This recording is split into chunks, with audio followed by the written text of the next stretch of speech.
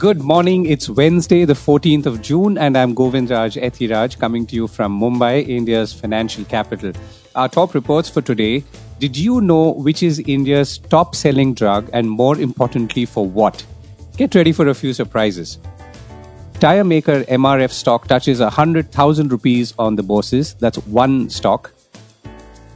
High net worth Indians are still fleeing overseas, but lesser numbers likely this year. And finally, can India's angel tax be reinvented?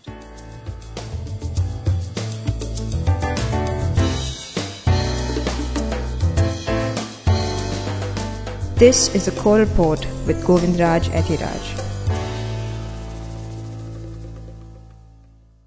Which are India's top drugs? A hypochondriac is someone who worries about illnesses and falling ill. In India, this has an added dimension because drugs and medicines are available more freely than many other countries. And if you are a hypochondriac, chances are that you're also consuming many of those medicines quite incessantly. Be that as it may, do you know which are the top conditions Indians are suffering from going by the drugs they or you are consuming? And which drugs those are? Well, first the conditions. The pecking order is as follows: cardiac, anti-infectives, gastrointestinal, anti-diabetic, vitamins and nutritional, and finally respiratory. Now, you may also recall me talking about the 14 fixed drug combination or FDC drugs that were banned by the government at the start of this month. These drugs are referred to as cocktails and are a combination of two different drugs like nimesulide and paracetamol or amoxicillin and bromhexin. Now, the value of these drugs that are being banned or the specific combination that was most affected was not clear at that point, but is now, thanks to a report from Sheetal Sapale, Vice President at Integrated Healthcare Technology Platform, PharmaRack. I reached out to Sheetal, who also joined me to list the top drug brands in India at this point of time and which areas they belong to. Actually, the major impact of this entire ban has gone on the respiratory segment. So almost 7% of the respiratory portfolio has come under this ban. And majority of the preparations in this respiratory portfolio fall in the cough and cold preparations. Okay, so why is it that there are so many drugs of this kind in the respiratory segment? So basically, the ban has come by saying that, these combinations, they really don't have any logical reason to be there for treatment of cough and cold. As you know, how the Indian pharma industry also operates is to bring in some new line extension in the market. Some new additives get added to a preparation and a line extension comes in the market. So there is a new story to sell. But then is it that it really has any impact in treatment? There is a question mark over there. So not all preparations would have that much impact as far as treatment of that condition is concerned, is the reason why a ban has been brought for those preparations. So I was looking at, the total industry breakup. So in terms of conditions, you have cardiac, which currently leads the pack. We're followed by anti-infectives and gastrointestinal, anti-diabetic, vitamins, minerals, and nutritional, and finally respiratory. So respiratory as a condition in the overall scheme of things is much lower. Is that correct? As an overall market, it is a little smaller market, but still it contributes to more than 8% of the Indian pharma market. And since respiratory has got a mix of chronic as well as acute, so asthma preparations also come in respiratory segment and cough and cold also come in respiratory segment. That's the reason why it's a good combination of acute as well as chronic portfolio. Right. But the biggest segments in India today, which would also reflect the state of health in the country, is cardiac, anti-infectives and gastro. Correct. And has this always been the case, this order? Actually, it was initially the anti-infective segment we used to talk. It is only in the recent years that cardiac segment has gone on a number one position. So this actually talks about how the cardiac market is also becoming a bigger market in the country. And it also talks about the major lifestyle diseases also becoming dominant in our Indian healthcare sector. So that includes diabetic, which is number 4 in the country? Yes, even diabetes segment has become big. In terms of value, it may not appear to have grown to that extent, but in terms of volumes, it has definitely become bigger because there are a lot of patented molecules which went off patent in the last 2-3 years. which has given entry to a lot of branded generics, and this market has expanded in terms of volumes. Okay. And, if you look at drugs specifically now, the 3 or 4 top brands are Augmentin, Glycomet, Manforce, and Mixtard. So Augmentin and Glycomet, one is a GSK brand, the other is USV, is antibacterial and diabetic. So the biggest brand in India seems to be focused on bacterial infections. Yes, if you look at why Augmentin becomes a stronger brand, every month we see Augmentin performance is good because it's a legacy brand. Doctors have faith in this brand, and there are many branded generics with this amoxicillin and clavulanic acid which have come in the market. But given a choice, doctors would always prefer Augmentin. After amoxicillin and clavulanic acid came under price control, obviously the price of Augmentin came down significantly. So basically, amoxicillin and clavulanic combinations became more affordable.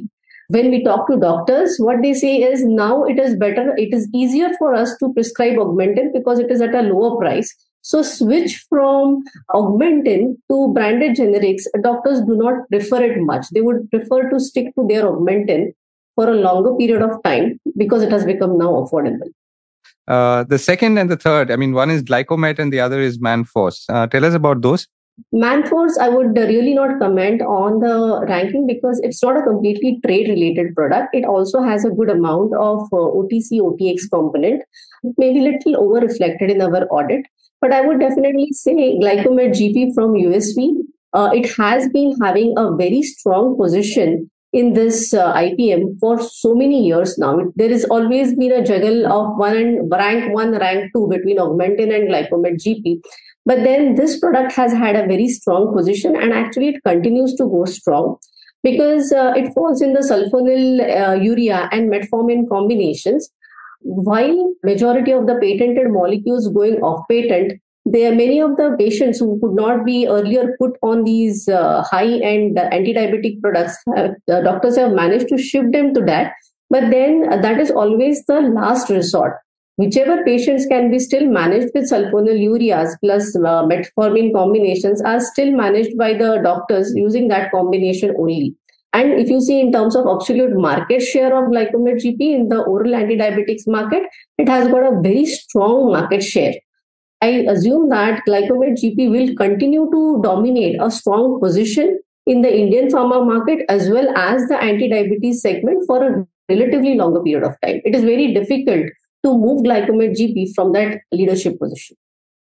And Mixtard from Abbott, which is an insulin, and Foracort from Cipla, which is an inhaler for asthma, are 4th and 5th. Just one last question, Sheetal. So the top 5 companies in the country are, in terms of value, are Sun, Abbott, Mankind, Cipla, and Zydus. So that makes it only one multinational in this mix. So do you see that changing? Is this or is this a steady state? It is a relatively steady state.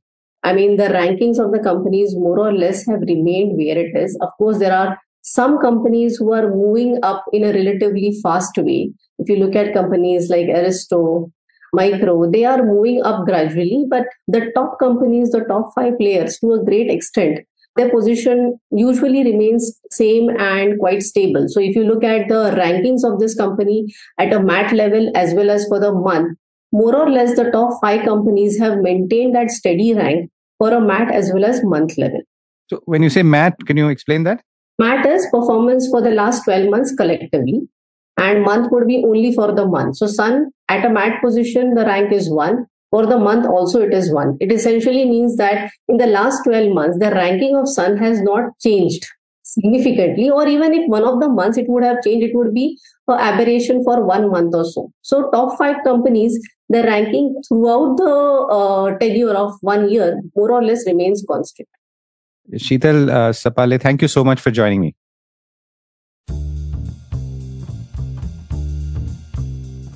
MRF hits 100,000. It was started by K.M. Maamin Maapillai as a toy balloon manufacturer in a shed in Chennai, then Madras in 1946, with an initial funding of 14,000 rupees. Yesterday, its stock, which has always ruled high by the way, touched 100,000 rupees on the stock exchanges. Looking back, things moved fast after Madras Rubber Factory or MRF as it ventured into tread rubber in 1952 and grabbed a market share of 50% by 1956. In 1961, MRF went public and established a technical collaboration with Mansfield Tire and Rubber Company from the United States and made its first tire from the new pilot plant in Thiruvatiyur. The other players in India at the time were multinationals Dunlop and Goodyear. In 1963, Jawaharlal Nehru inaugurated the foundation of the Rubber Research Center in the same place. A year later, the MRF muscle man, who we see even today, was born. The 1980s were interesting. MRF launched the MRF Pace Foundation in 1988 with cricketer Dennis Lillee, and a year later partnered with Hasbro, the toy giant, to bring in Fun School toys. So from toy balloons to toys. Fun School, by the way, has 3 large manufacturing plants, including in Goa, and employs over 1,000 people, though the joint venture with Hasbro ended in 2014. And then fighter jets. Around 10 years ago, MRF rolled out tires for the Indian Air Force's Sukhoi 30 aircraft. Chairman K.M. Maman then said the tires were not as simple as they looked. Though this tire looks black and round, there are several compounds in it and made for handling extreme conditions, as a Sukhoi 30 could land at speeds of 420 kilometers per hour, he said then. The man responsible for most of what the MRF brand is today is Philip Eapen, who retired as head of marketing almost 15 years ago. Founder K.M. Maman Mapillai died in 2003. MRF is a family-run business and very low profile. Quite likely you will not know who the key executives are unless you follow the space closely. The extended family owns a bevy of businesses, including the well-known Malayalam Manorama Media Group. Back to the MRF stock, it came close to the 100,000 mark in May as well, but did not touch it. The 100,000 tag still does not make MRF the most expensive stock, as MRF's price-to-earnings ratio is 55.2 on a trailing basis, the Economic Times pointed out. Companies often split their stock, so a 10 rupee stock might become 1 rupee stock and thus bring down the perceived cost of buying each share. MRF has not done that. Also, it's quite widely held, with public shareholders representing 72% of holding and the balance with the owners and promoters. There is an interesting list of stocks quoting above 22,000 rupees I could see via the ET again, though I picked 5 apart from MRF. Now, the interesting thing is none of them have anything to do with the other. So these 5 are Honeywell Automation around 41,000 rupees, Page Industries around 38,000 rupees, 3M around 24,400 rupees, Shree Cement around 25,000 rupees, and Nestle at 22,290 rupees. Now, when I said they have nothing to do with each other, they belong to totally different industries, automation to cement and consumer products to undergarments, being Page Industries or Innerwear. Now, that perhaps is the embedded beauty in diversity of stocks in the Indian stock markets, the ones you can afford, of course. Speaking of tires and MRF, turns out one reason why MRF stock maybe did well could be some general cheer in the automotive space. On whose back? Oh, is that correct? Its tires ride on. Or is it the other way around? Anyway, the Society of Indian Automobile Manufacturers, or SIAM as it calls itself, said this was a great May for the industry, with passenger vehicle sales at 334,247 units, up 13.5% compared to May 22. Three-wheelers went up even more sharply, around 48,000 units, up 70%. And the somewhat dormant two-wheeler segment also saw strong sales at 1.4 million in May 23, up around 17%. Totally, some 1.8 million vehicles of all kinds were sold in May compared to 1.5 million last year and last May. While this is all good news, the industry is still pining for the good old days, as two-wheeler sales are still below 2016-17 levels, while three-wheeler sales are still below 2018-19 levels, Rajesh Menon, the Director General of SIAM, said in a statement.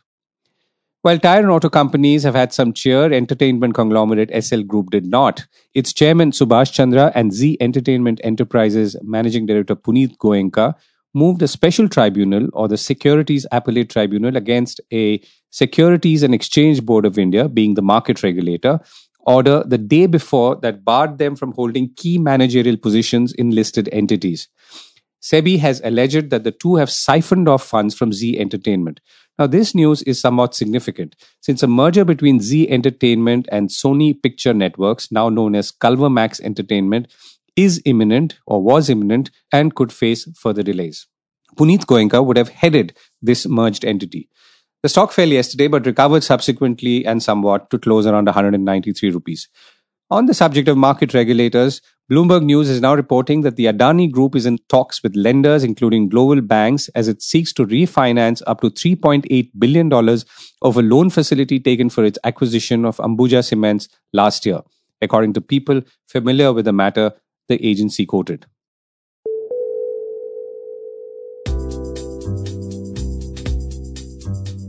Indians fleeing abroad. Speaking of well-to-do families, only 6,500 high-net-worth individuals are set to depart from India this year, according to the Henley Private Wealth Migration Report 2023. Henley and Partners is a global firm in residence and citizenship by investment.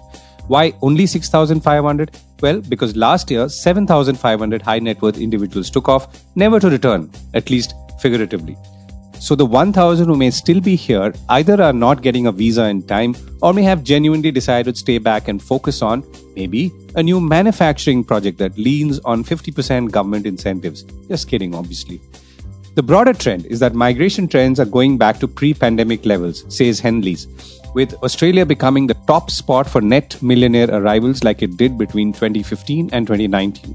Now, the top destinations for net inflows of high net worth individuals in 2023 are projected to be Australia, the United Arab Emirates or Dubai, and Abu Dhabi, Singapore, the United States, and Switzerland.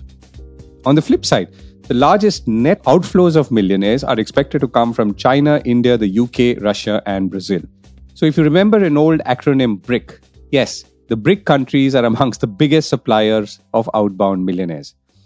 A few definitions, meanwhile. India has 1,078 individuals worth more than 100 million or to 820 crore rupees each. It has roughly 344,000 individuals worth more than 1 million or 8.2 crore rupees each. And it has 123 billionaires or each worth more than 8,200 crores each. So why did these 6,500 leave or want to leave? Or for that matter, why did those 7,500 leave? Dr. Hugh Steffen, CEO of Henley Partners, says political stability, low taxation, and personal freedom have always been key metrics for millionaires when it comes to deciding where to live. However, the priorities of affluent individuals are shifting, Dr. Steffen says, to the intangible but equally vital elements that impact their children's prospects, the quality of their lives, and the legacies they leave. They want their children to have access to top-tier academic institutions and also now the option to move to cities that are more resilient to climate change, offer a good quality of life, and to put down roots in countries where their capital can be protected for many generations to come. From a wealth preservation point of view, Singapore, Switzerland, and the UAE score high and also for quality of life. Not to forget friendly tax regimes. Australia seems to score in general, beginning with beaches and scenery to wide open spaces to safety and security and a good healthcare system which is apparently simple to access if you're one of those many millionaires flocking there, at least in contrast to other options like the United States. It finally does seem to boil down to wealth, health, and education in whichever order that you like.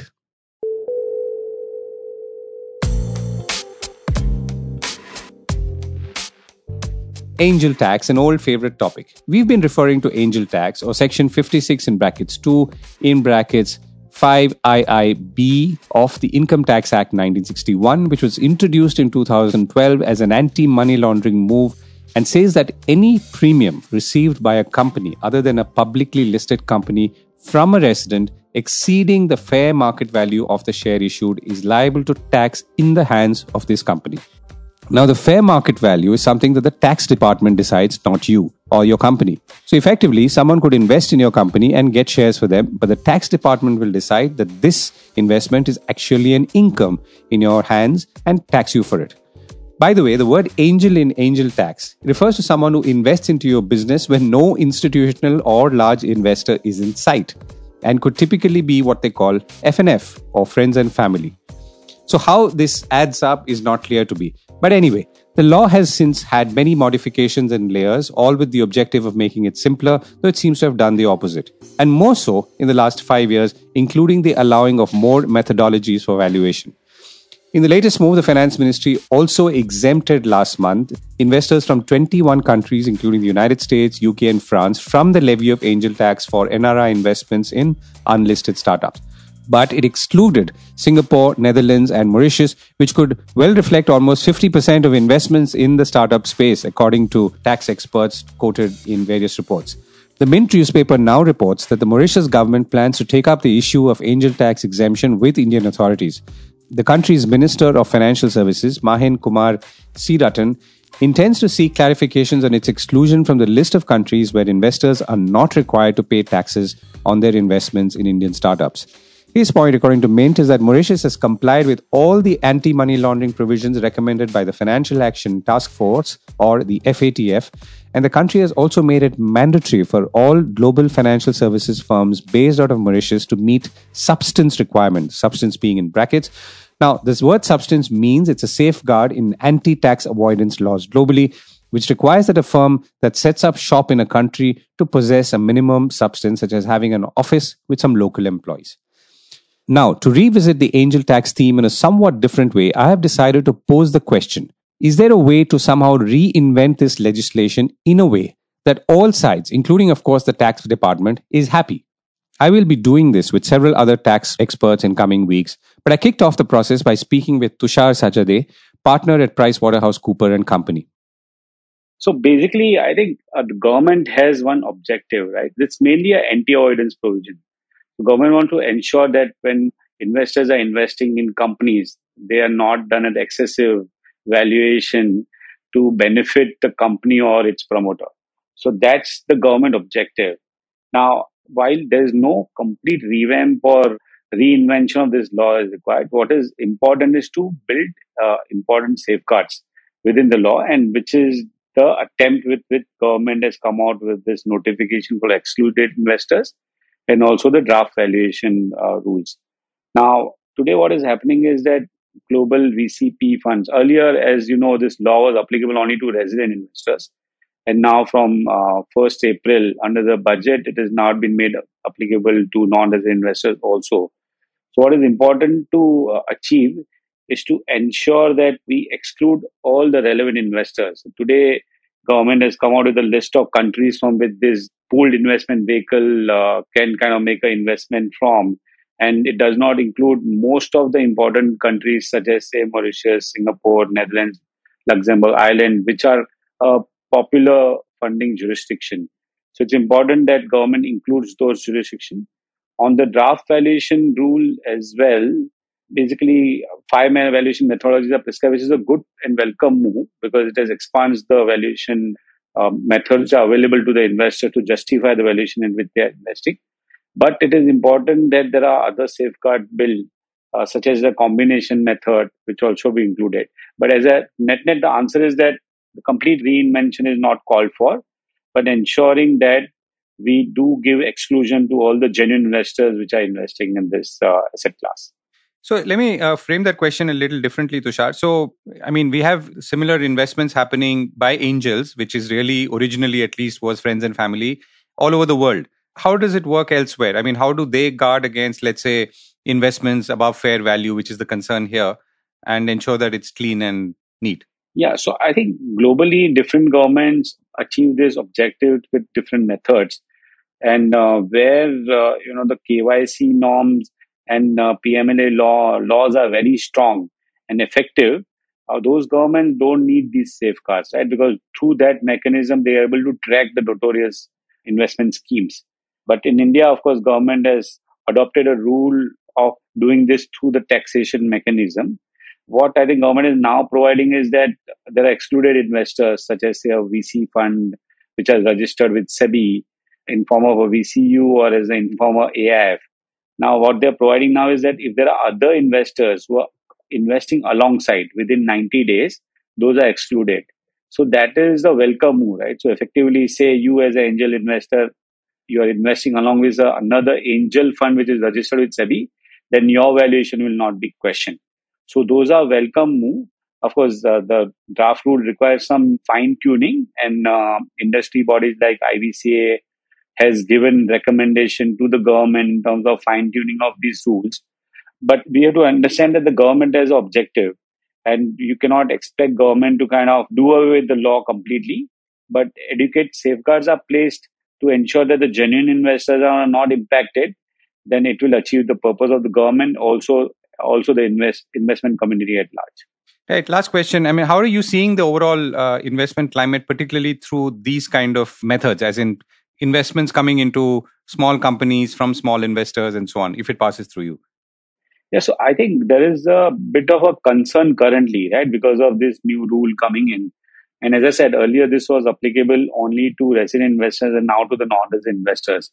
So, given the past history of this law, right, in terms of the fact that we saw a lot of litigation on the subject, and that's why colloquially this law has now been like this named as angel tax, while it applies to all sorts of companies, not only kind of angel funded companies.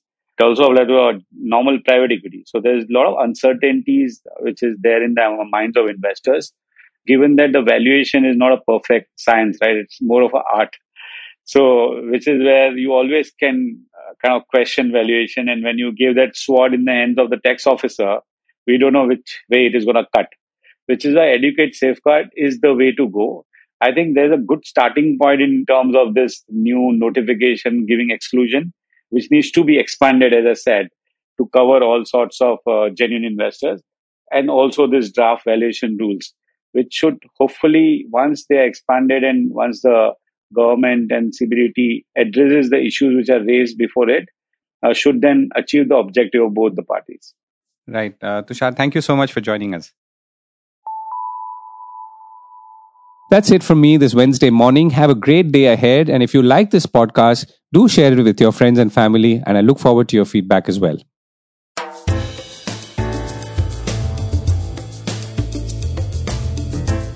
This was the Core Report with me, Govindraj Ethiraj. Do stay connected with more of our coverage at the Core. You can check out our website or sign up to our newsletter at www.thecore.in. That is www.thecore.in, or follow us on LinkedIn, Twitter, and Facebook as well. Now, we would love your feedback on how we can make business more interesting and relevant to you, including our reporting on India's vibrant manufacturing sector. Write to us at feedback@thecore.in. Thank you for listening.